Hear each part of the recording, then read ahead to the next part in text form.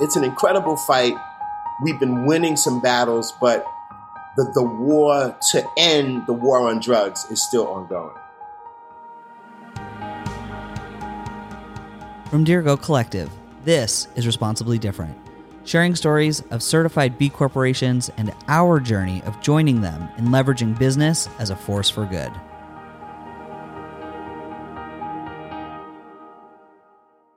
In this episode, you will learn and hear firsthand accounts about the impacts of the war on drugs on people of color.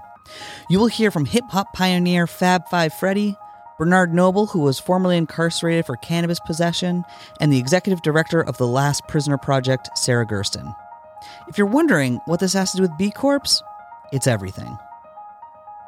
A major tenet of the B Corp certification is the impact on community and bringing an intentional lens of diversity, equity, and inclusion to the work a business does. The criminalization of people of color via the war on drugs has locked many out of the ability to participate fully in our economy and political systems. That's why policies like Grayston's open hiring, Rhino Foods payment advance, and so many more are so important. If you're new to this podcast and you're scratching your head wondering what the heck a B Corp is, let me fill you in.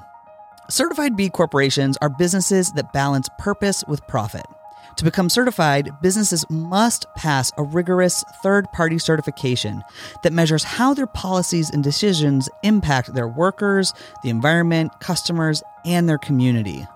Some B Corps you're probably familiar with include Patagonia, Ben & Jerry's, Stonyfield Organic, Grove Collaborative, Goody, and over 4,000 more in over 153 industries in 77 countries, all sharing one common goal: to use business as a force for good. And that's what this podcast is all about. So on today's episode, we are highlighting a social enterprise that is not a certified B Corp, though we do encourage them to explore it. And they have a very important mission: to liberate and support those that have been victimized by the war on drugs. Bernard Noble, after who the brand B Noble is named, was sentenced to over 13 years in prison and hard labor for possessing the equivalent of 2 joints of cannabis. Bernard served over 7 of those 13 years and joins us in this episode to share what his experience was like. Joining Bernard is hip-hop and street art movement pioneer Fab Five Freddy. Fab has produced some of the most iconic music videos. You remember that Snoop Dogg video where Snoop turned into a dog? Yeah, that's Fab's work. He also hosted the program Yo MTV Raps in the late 80s, which put hip-hop in the living rooms of not just Americans, but a global audience, and shot the ratings of MTV through the roof. Fab were instrumental in getting Bernard's sentence reduced. They've created this partnership to utilize the legalization of cannabis in serving and supporting the thousands of people that have been impacted by cannabis's prohibition. 10% of all sales from the B Noble brand are going right back to serving the formerly incarcerated and getting those incarcerated out of prison. One last note before we jump in. To honor Bernard's story, we felt it was really important to keep it intact as he tells it, which means we did not edit for language or content. If you have young listeners or folks that prefer not to hear explicit language or language that depicts violence and racism, now would be a good time to hit the pause button and grab some headphones. We'll also have the transcript for this episode available in the show notes at responsiblydifferent.com if you prefer to read it rather than listen to it.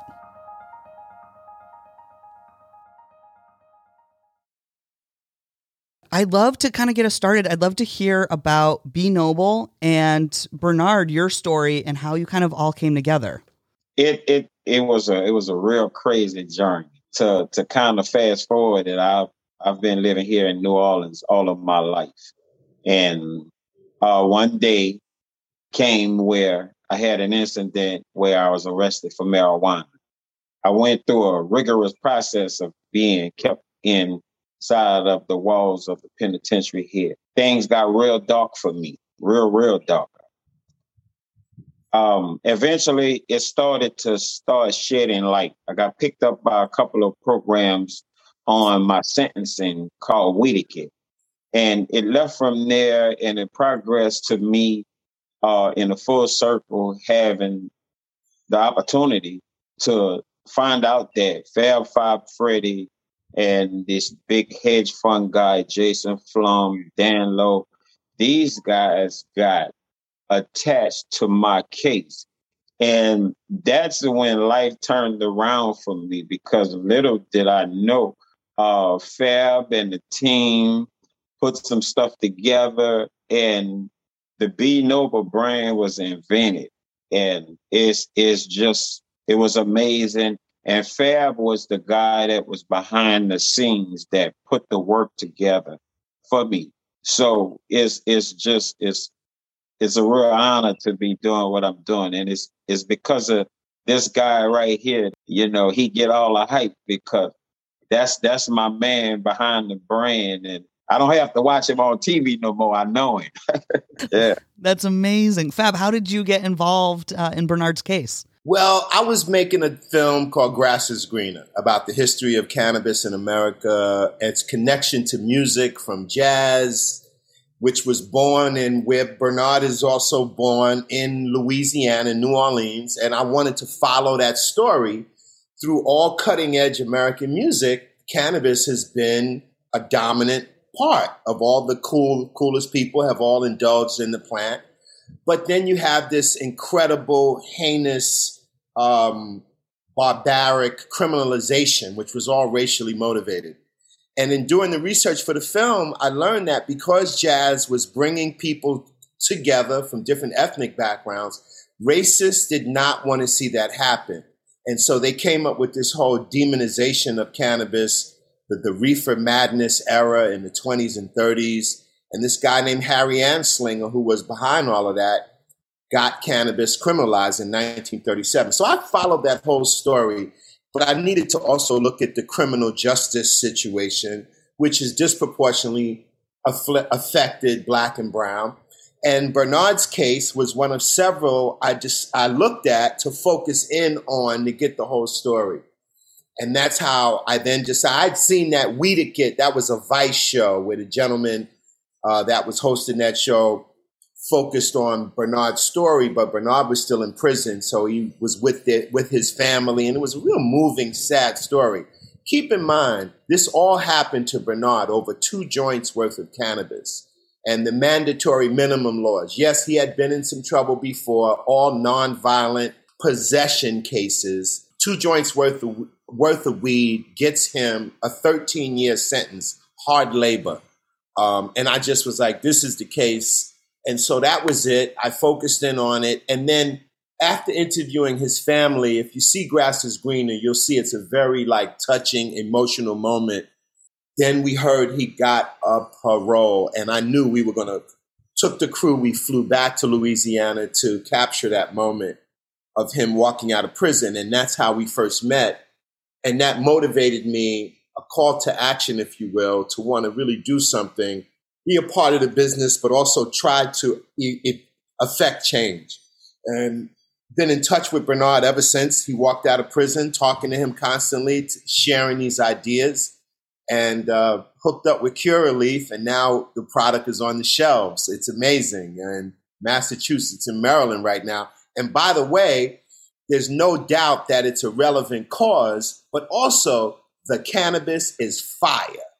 It's really top shelf, not shake. Typically when pre-rolls, they use the stuff that falls off of the plant when they're packaging up flour and all that other stuff. These guys are using the whole flower, the actual choicest bud. I went up to the facility in Massachusetts, in Boston over the weekend, blown away. That's amazing. That's amazing. And I know that 10% of B Noble proceeds go to 2 organizations that aim at undoing the damage done to people by the war on drugs. Can you tell us more about the mission of Mass Cultivated and Changing Perception? Yeah, these are 2 orgs. Mass Cultivated is basically taking people from disadvantaged, situations, caught up in the hood, trapped in that in that cycle of just, trying to get out, and they're pulling people up and out, training them to work in the cannabis field, teaching them how to be cultivators and doing all that stuff. So that's what Mass Cultivated is doing. And the organization in Maryland is doing something similar. They're working with people that have been incarcerated and kind of helping them get their feet under them, get back, get records expunged. And so these are the first 2 states that we're in. But by the fall, B Noble is going to be in every state that has legal cannabis. So we'll be looking and focusing in other organizations, helping the formerly incarcerated nonviolent cannabis offenders get their lives together, get their records expunged, and once again, learn how to participate in this booming business. So that's the focus, and we're going to aggressively do that. Our audio got a little broken up here, so just to fill you in, Fab went on to talk about the role that Bernard will be playing within the B Noble brand. Bernard is going to be speaking, going into prisons as an example of somebody that was victimized, but also giving that encouragement and helping, people, because he could talk that talk. He went through that hell that too many people, unfortunately, are trapped in, as this now is becoming a multi-billion-dollar business. I saw at the end, actually, of your film, there were some really interesting stats that I feel like are important for folks to know. And Bernard, I'd love to hear your kind of reflections on some of these pieces. That in the year, Bernard, that you were released from prison, over $1.4 billion in tax revenue from legal cannabis sales happened in the United States. And in that same year, over 600,000 people, predominantly people of color, were arrested for cannabis possession. I'm curious your thoughts and insights as somebody who has been victimized and part of that. Yeah. And that whole thing stems from miseducation, being misinformed. Is totally political. And I'm just excited. I'm so excited now to be a part of something that I've been lied to, I've been beat up about, I've been put in a trap so they can make the profit off it. But now I have the platform. I don't feel bad about what they've done, how they kept me in the dark and kept people misinformed.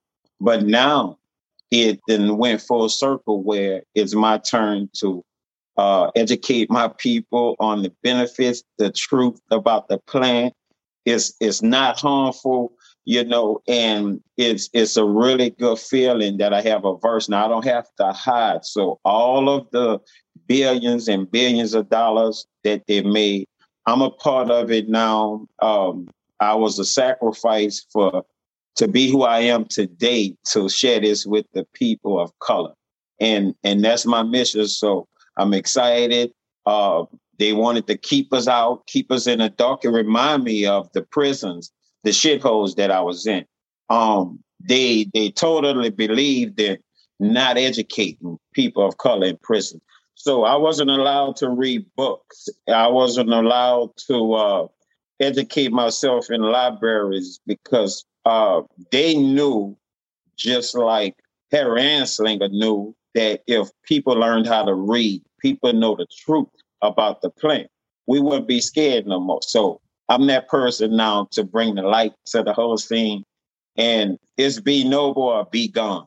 I just want to add on top of what Bernard just said. I saw some response to some of the information we've been pushing out about his case and his story.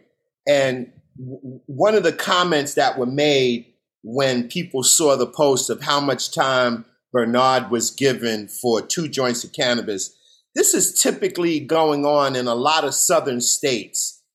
A lot of these same states where slavery was the dominant moneymaker.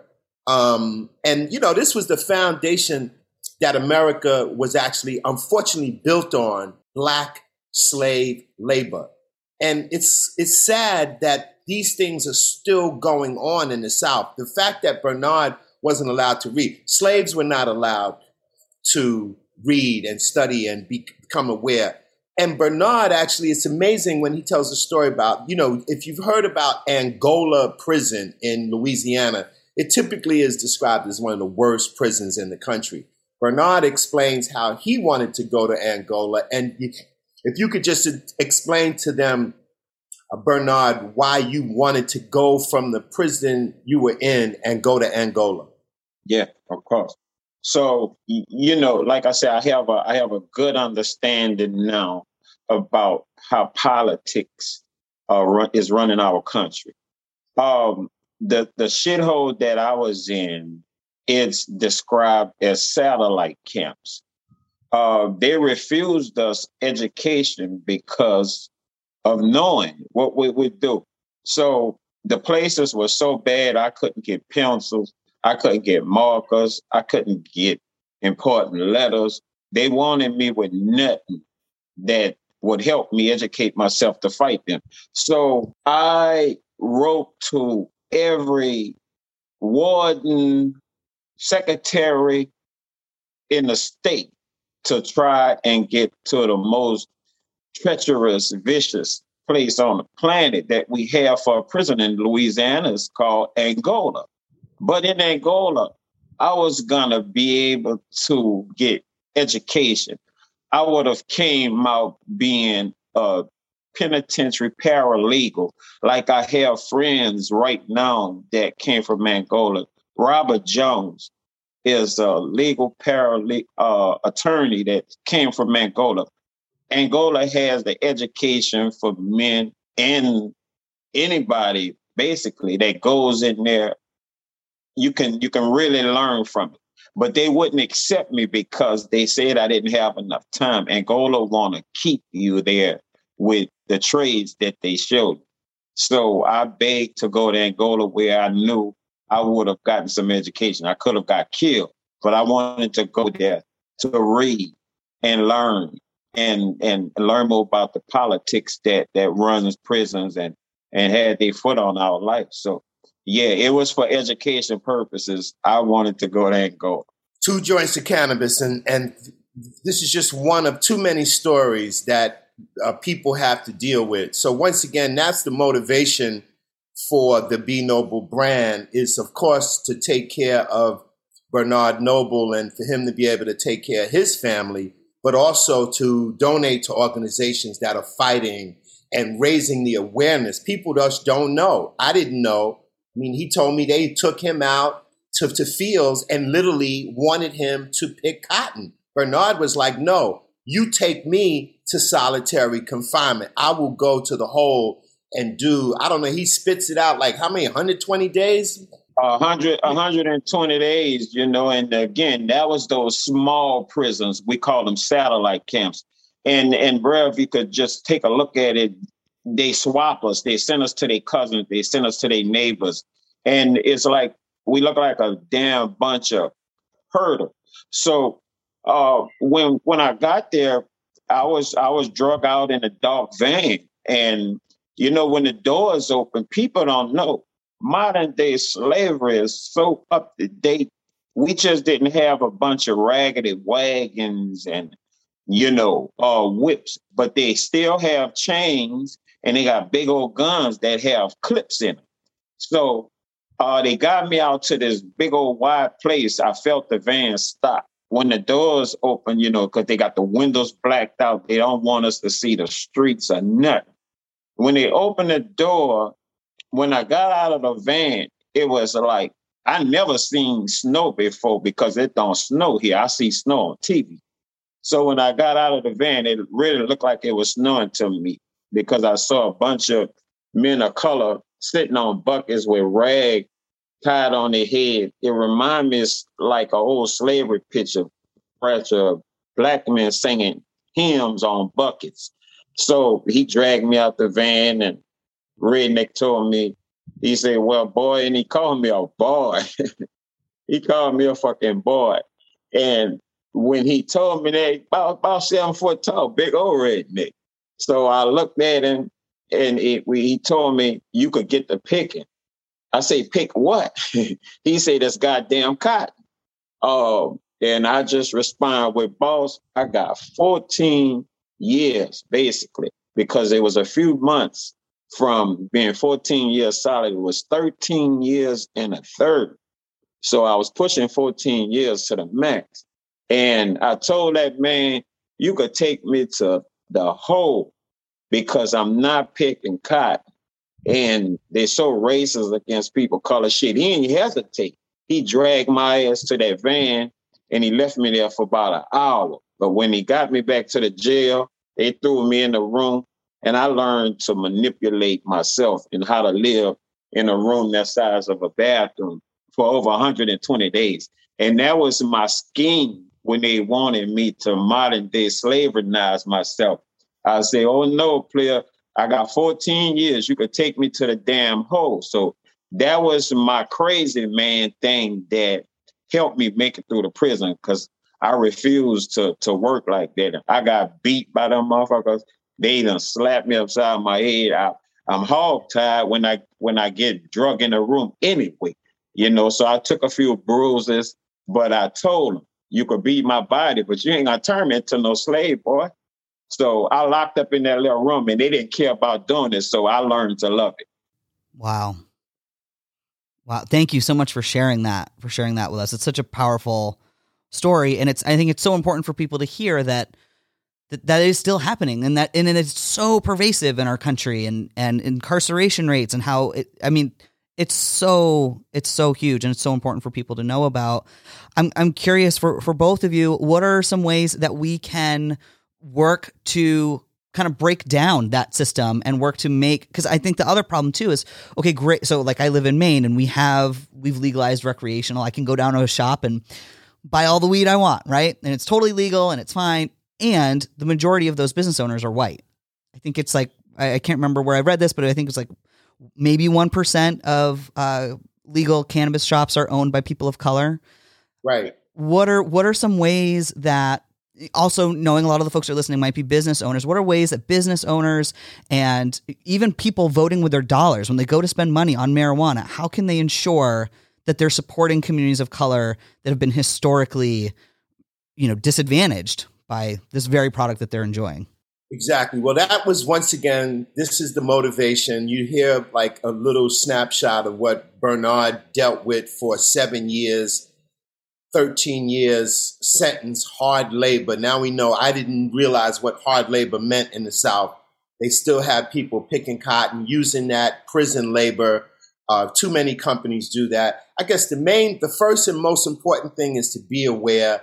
The whole campaign that we have and the messaging is be educated, be informed, be active, be noble, like literally and figuratively, to kind of be aware, and then reach out to your local politicians, to your representatives.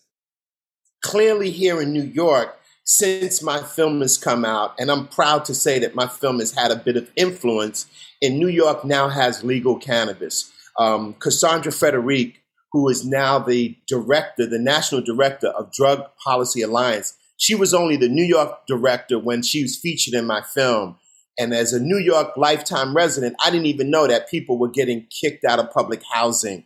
They can have their kids taken away over cannabis. And so the fight was relentless for a good number of years. And we finally got a vote. And I'm told we now have the most progressive cannabis legislation in the country, where records will be expunged. There's a concerted effort to make sure that 50% of the dispensaries and the cultivation will be owned by people of color and those that have been disenfranchised by these cannabis laws. I mean, this was the fight for a long time.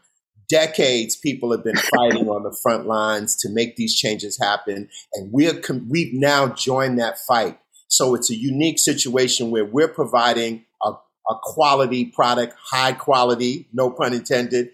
But also there's messaging on the packaging. There's a QR code. You can go to b-noble.com right now and get some more information. We just launched a couple of weeks ago, but like we will be sharing information, giving people more info about what they can do. Hopefully, what Bernard and I are planning is to have a screening at the White House. We want to try to get an audience with our president, who I voted for, Joe Biden and Kamala Harris, and to try to raise the issues so that we can take cannabis. It's categorized in the federal schedule in the same category as heroin. Come on. Like when cannabis has real medical benefits. So we're fighting we just want people to be aware, to be knowledgeable, and to kind of reach out to their representatives, find out more about what's happening in their districts. Obviously, in the Northeast, we've almost got every state legal: New York, New Jersey, Connecticut, Massachusetts, Maine, Rhode Island. We're doing well, but Bernard is in Louisiana right now, and it's not good there. And other southern states, Mississippi, whatever. So that's where the fight is. And once again, we've just joined in, sleeves rolled up, and we are good to go to battle until we can get the change that's needed. Awesome. Any advice for Black business owners in the cannabis scene? Yeah, I mean, listen, like people are coming together. Like during the heavy parts of the pandemic, I was on the Clubhouse app quite a bit. And literally, it was an amazing to talk to people like the legendary cannabis cultivator, entrepreneur, Sherbinski from out in LA, who's pioneered next level strains like Sherbet. If you guys are real cannabis aware in the audience, you'll know. And these are what we call like legacy guys, the guys that have been down in the game for the long time, that are now transitioning into the legalized business, but have the most incredible cannabis. Berner, who's responsible for the Cookies brand. He's featured in my film as well, Talking. So there's been a great effort of the legacy guys to come together to strengthen themselves, to get information. We just were blessed to be able to make a partnership with Curaleaf, which happens to be like the biggest, what they call MSO, multi-state operator. And they realized these wrongs out there. This is why this product is also messages and the tip of an iceberg about how people can now get some information, dive in deeper and become a part of this fight and this struggle and this awareness. I mean, the key thing is to be aware. Like, grass is greener. I've been a cannabis aficionado for a long time. I didn't realize some of the things that I found in the film, like how aggressive. I mean, even the use of the term marijuana was put in place to make cannabis sound more Mexican, because it was states that bordered Mexico. Mexicans had been using cannabis, and they wanted to give it this name, marijuana, to make it sound more exotic and to make it easier to focus on those people, and the demonization of the jazz musicians way back in the 20s and 30s, like Louis Armstrong, Duke Ellington. All of these people were persecuted and hounded. So it's just an interesting story. When you get the info, you connect these dots and you go, oh, now I see what's been going on. But it's an incredible fight. We've been winning some battles, but the war to end the war on drugs is still ongoing. Yeah. And I would just like to add on to what Fab was saying about how far the progress has came, but it has a long way to go. Amazing. Dr. Bernard Noble, there he is. That's amazing. Any final thoughts that you both want to impart to listeners? Be real, be understanding. This is a time now to take it serious and not be so hypocritical, because that's my mission. I want to get to all the hypocrites and get them to rub this lotion on them and see, you knew this a long time ago, and it's just time to know the truth. I want to get the truth out. Don't be scared of the truth. Let's be real and just keep it moving. Yes, I agree with everything that Bernard said. I think people getting the right information is key, because we've been denied, we've been lied to. They called it the gateway drug, like implying if you smoke a joint, you'll be shooting heroin and all that stuff. All that's been proven false, misinformation. On top of that, incredible medical benefits for each and every one of us. And it's a similar fight, but a much harder fight than alcohol prohibition was when you think about it, because this aspect of race, which is so unfortunate, has been connected to this struggle, to this fight, and the reason why this plant was criminalized. If you haven't seen Grass is Greener and you'd like to have a sense of where this comes from, please watch the film on Netflix. And Be Noble is available right now, Massachusetts and Maryland, and by the fall will be available wherever fine cannabis is legally sold. After hearing Bernard's story, it felt critical that we educate and inform our audience on why this issue is so important. Because really, what we are talking about here are the tools of systemic racism and oppression. So I reached out to the Last Prisoner Project to help illustrate that point and deliver some context. Here is my conversation with the executive director of the Last Prisoner Project, Sarah Gersten. I asked her all about the Last Prisoner Project and why their work is so important. The Last Prisoner Project is a nonprofit organization dedicated to cannabis criminal justice reform. And what that means is that we really have one singular goal, which is to release every last cannabis prisoner from incarceration and to help them to rebuild their lives. Can you speak a little bit to the role that race and racism has played in the war on drugs? Yeah. So when you think back to the war on drugs as sort of the campaign that was launched by Nixon in the 1970s and sort of doubled down on by Reagan in the 80s, it's clear, and even one of Nixon's advisors has stated, the impetus behind those laws was not to protect public health or public safety. It was really to criminalize Black Americans and the anti-war left. But even looking back to other times in American history where we have criminalized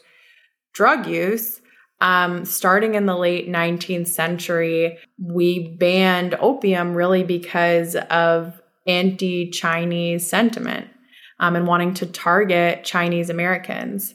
And then, of course, when you move on to the 1930s and the Marijuana Tax Act, Anslinger, who was the drafter of that law, again has made it very clear, very obvious from his statements, from the legislative history, that that law was designed to target Black and brown Americans, to target communities of color. And so when you think about the war on drugs as a public health initiative or a public safety initiative or a criminal justice initiative, it has been an abject failure, right? We've sunk billions of dollars into enforcing these laws that have had no benefit on public health or public safety. They've devastated countless lives, and with no real positive things to show for it. But if you look at the war on drugs as a tool of racial animus, as a tool to criminalize communities of color, then it's been a huge success. And we certainly see that play out today with the ramifications of these laws when we look at the disproportionate effect on communities of color. Right now, Black Americans are almost 4 times more likely than white Americans to be arrested for marijuana possession, despite equal rates of usage. And when you look forward into the criminal legal system, from arrest to sentencing to getting charged and getting a lengthy sentence of incarceration, those disproportionalities are only exacerbated. So about 75% of Americans that are currently incarcerated for drug possession are Black Americans. And so again, it's very clear, this is based in fact, that the war on drugs has always been a tool of racial control. And convictions of cannabis possession impact folks beyond just serving their sentence. Can you speak to the long-term effects and some of the challenges that formerly incarcerated people face upon reentry into society? So unfortunately, we really do not provide the resources and the tools that someone needs when they're coming home from incarceration. We actually set up a lot of barriers to successfully reentering. When you come out of prison, you literally have the clothes on your back. You generally don't have any money or a very small amount of money. You don't even have a license. And you have to immediately go find stable housing, go find stable employment, or you will be in violation of your parole or your probation. And of course, when you have a criminal record, especially if you have a felony offense, it's very difficult to secure housing, to get employment, to even get bank loans. And so, of course, the system is sort of designed for failure. And that's why we see incredibly high recidivism rates in this country. Nearly 2/3 of individuals re-entering will be reincarcerated within 3 years of release. And so that just shows you again, that does not mean that 2/3 of people coming out deserve to be reincarcerated. It means that we have set up a system that is designed to fail those that have been impacted by our criminal legal system. And to that end, I mean, incarceration impacts more than just the folks that are being incarcerated. Can you share with listeners how communities at large are impacted? Yeah, and I see this day in and day out in my work. Unfortunately, my work does not really end with my client. I get very connected with the families of the individuals who are suffering from being incarcerated. And it, of course, impacts those families, and particularly the children of those that are incarcerated. Of course, that comes with so much trauma and just dealing with losing a parent, losing a primary earner in the household. And unfortunately, we see that the impacts of our criminal legal system are really intergenerational. If you have an incarcerated parent, you are much more likely yourself to be impacted by our criminal legal system. And so, of course, you can see how one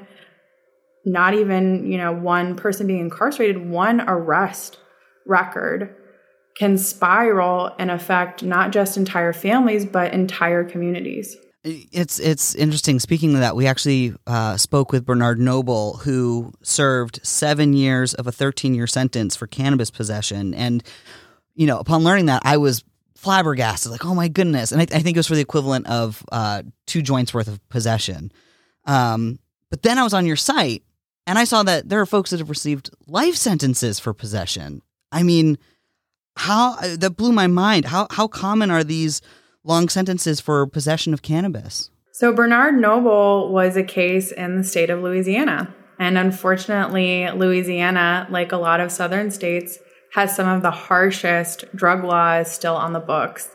And things like Louisiana's habitual offender law, which is the state equivalent of our federal 3 strikes law, are typically the reasons that you see these really egregious sentences and sometimes even life sentences for even just simple possession. And so in that case, I believe it was 3 instances of drug possession. But because it had happened those 3 or 4 times, he then was flagged as a habitual offender under Louisiana law and got that, over a decade sentence for marijuana possession. And we've certainly seen that, unfortunately, in Louisiana, where we've had 2 clients who have gotten life sentences. Luckily, they've both since been released, but for just possession of marijuana because of that habitual offender law. And things like mandatory minimums work the same way to really exacerbate these sentences. And so in those instances, you could have someone who's a first-time nonviolent marijuana offender who gets a life sentence. That happened to one of our constituents, Craig Cecil. He now works with us on our reentry team, helps folks that are coming home. But he was first-time nonviolent offender, and his offense was that he was repairing trucks for long-haul truckers that were shipping marijuana. And he got wrapped up in a conspiracy charge and hit with a kingpin enhancement despite having a very low-level role. And so the mandatory minimums tied to that left him with a life sentence. Luckily, his sentence was commuted. Again, he's now working with us and helping others in that situation.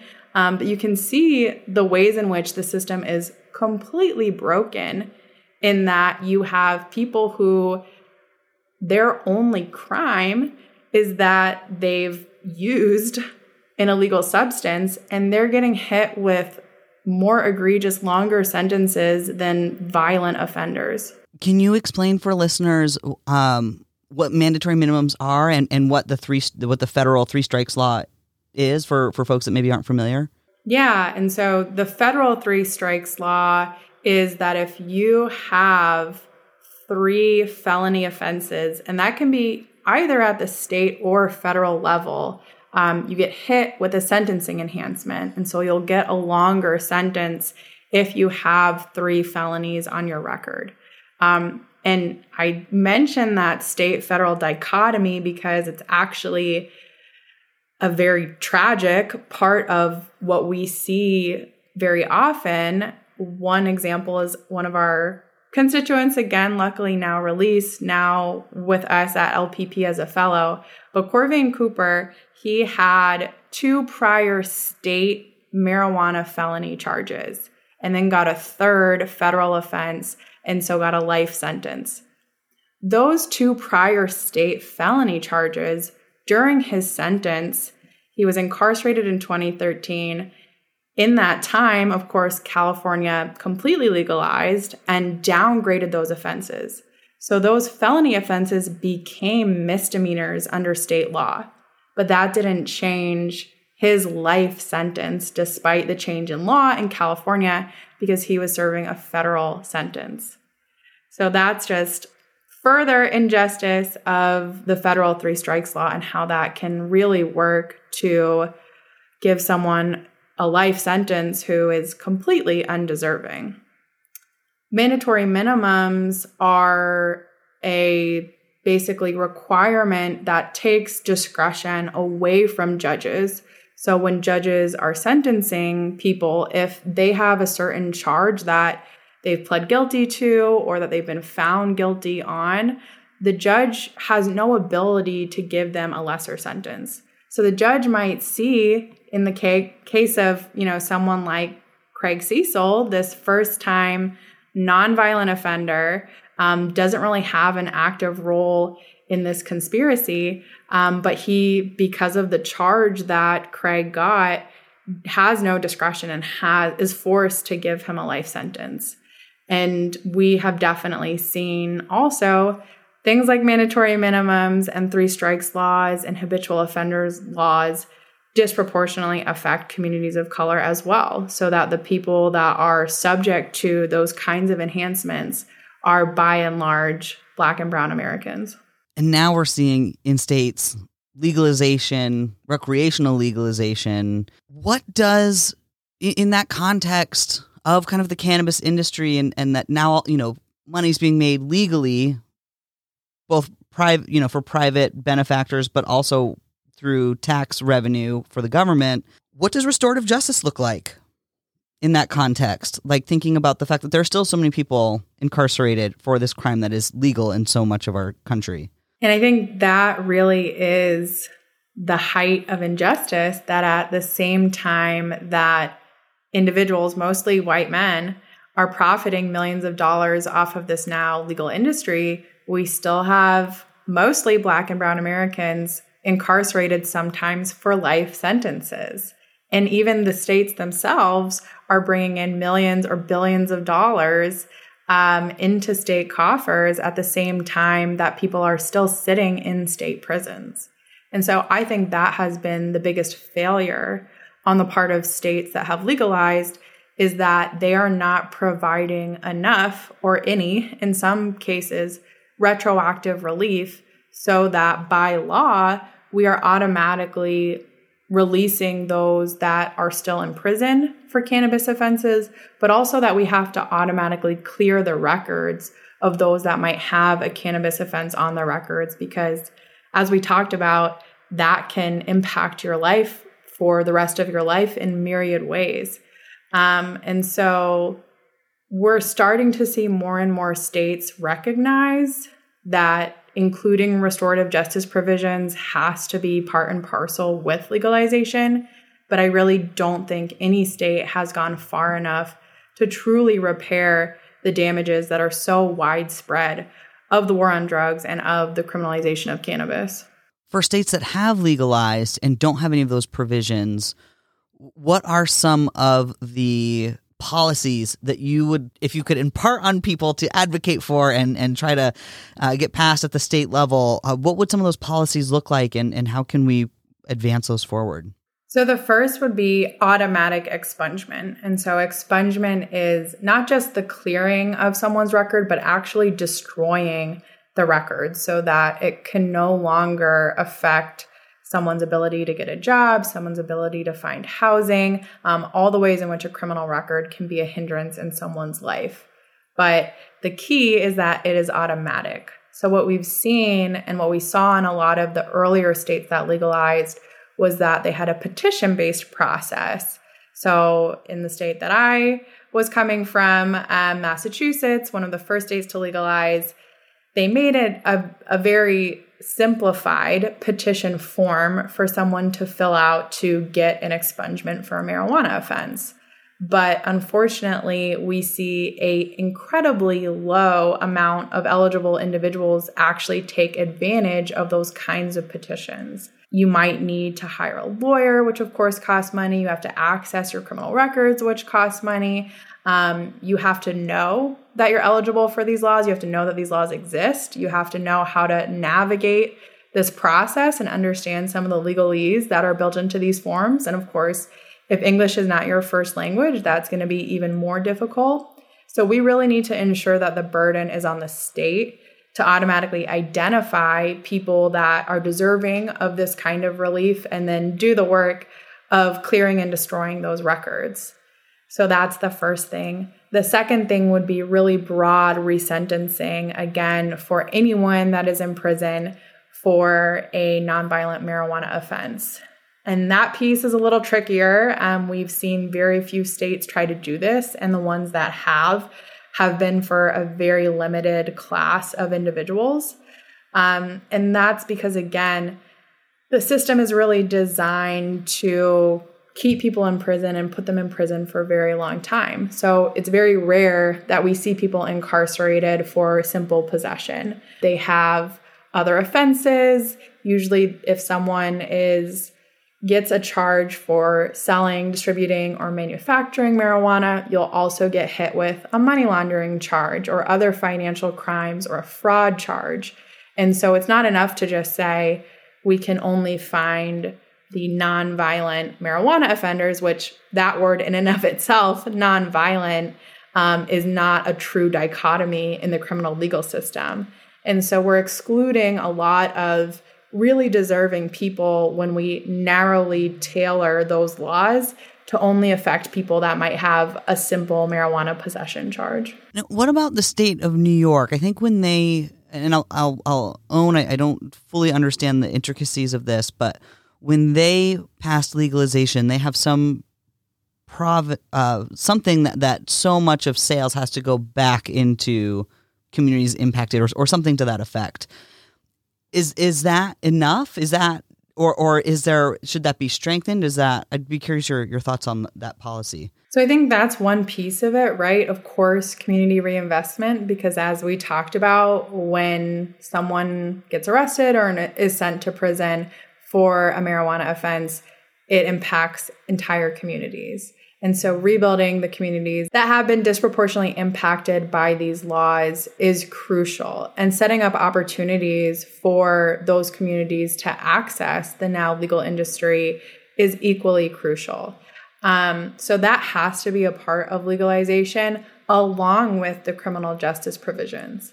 And I think what's interesting is that so often we see those community reinvestment funds go back to things like, public safety education, impaired driving education, funding for schools, which are all great and important things. But when we talk about reinvesting those funds to the people that have been most impacted by these laws, it should be going towards helping disproportionately impacted communities get into the industry, ensuring that they have access to the right legal resources to get their records expunged, to be released from prison. I think those things have to take priority, and that's what the funding should be devoted to at this stage. That makes a lot of sense.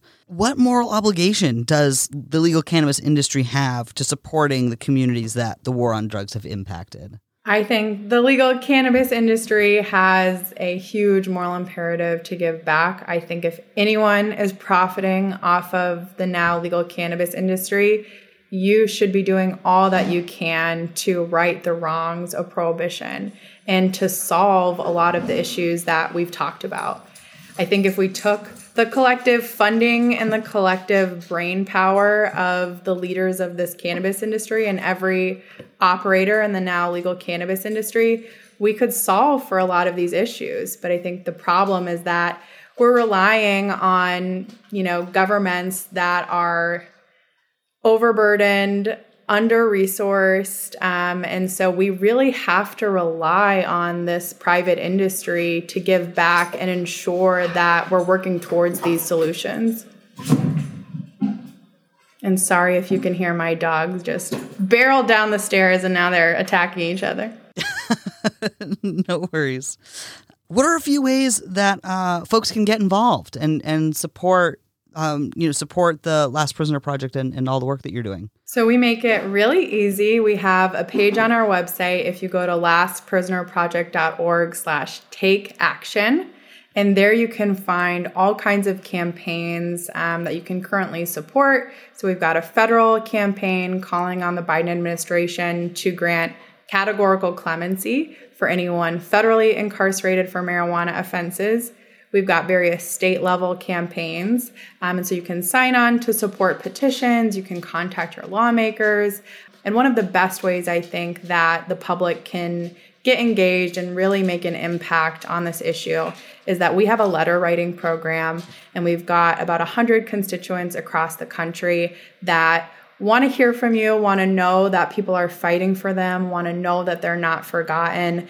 And getting those letters, I know, is the best part of a lot of my clients' day. Getting mail call and getting so many letters from LPP supporters is hugely beneficial for their mental health and wellness, and we really need to do all we can to support those most impacted. So if you're up for it, head to our website. We've got a letter writing guide and a directory. You can learn more about our constituents and make a new friend and make a difference in someone's life.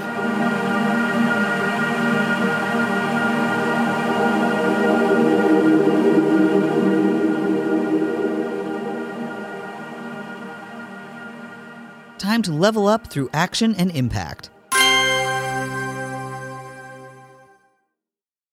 This segment is meant to provide you with ways you can get involved in a local and global level with one challenge mentioned in the episode.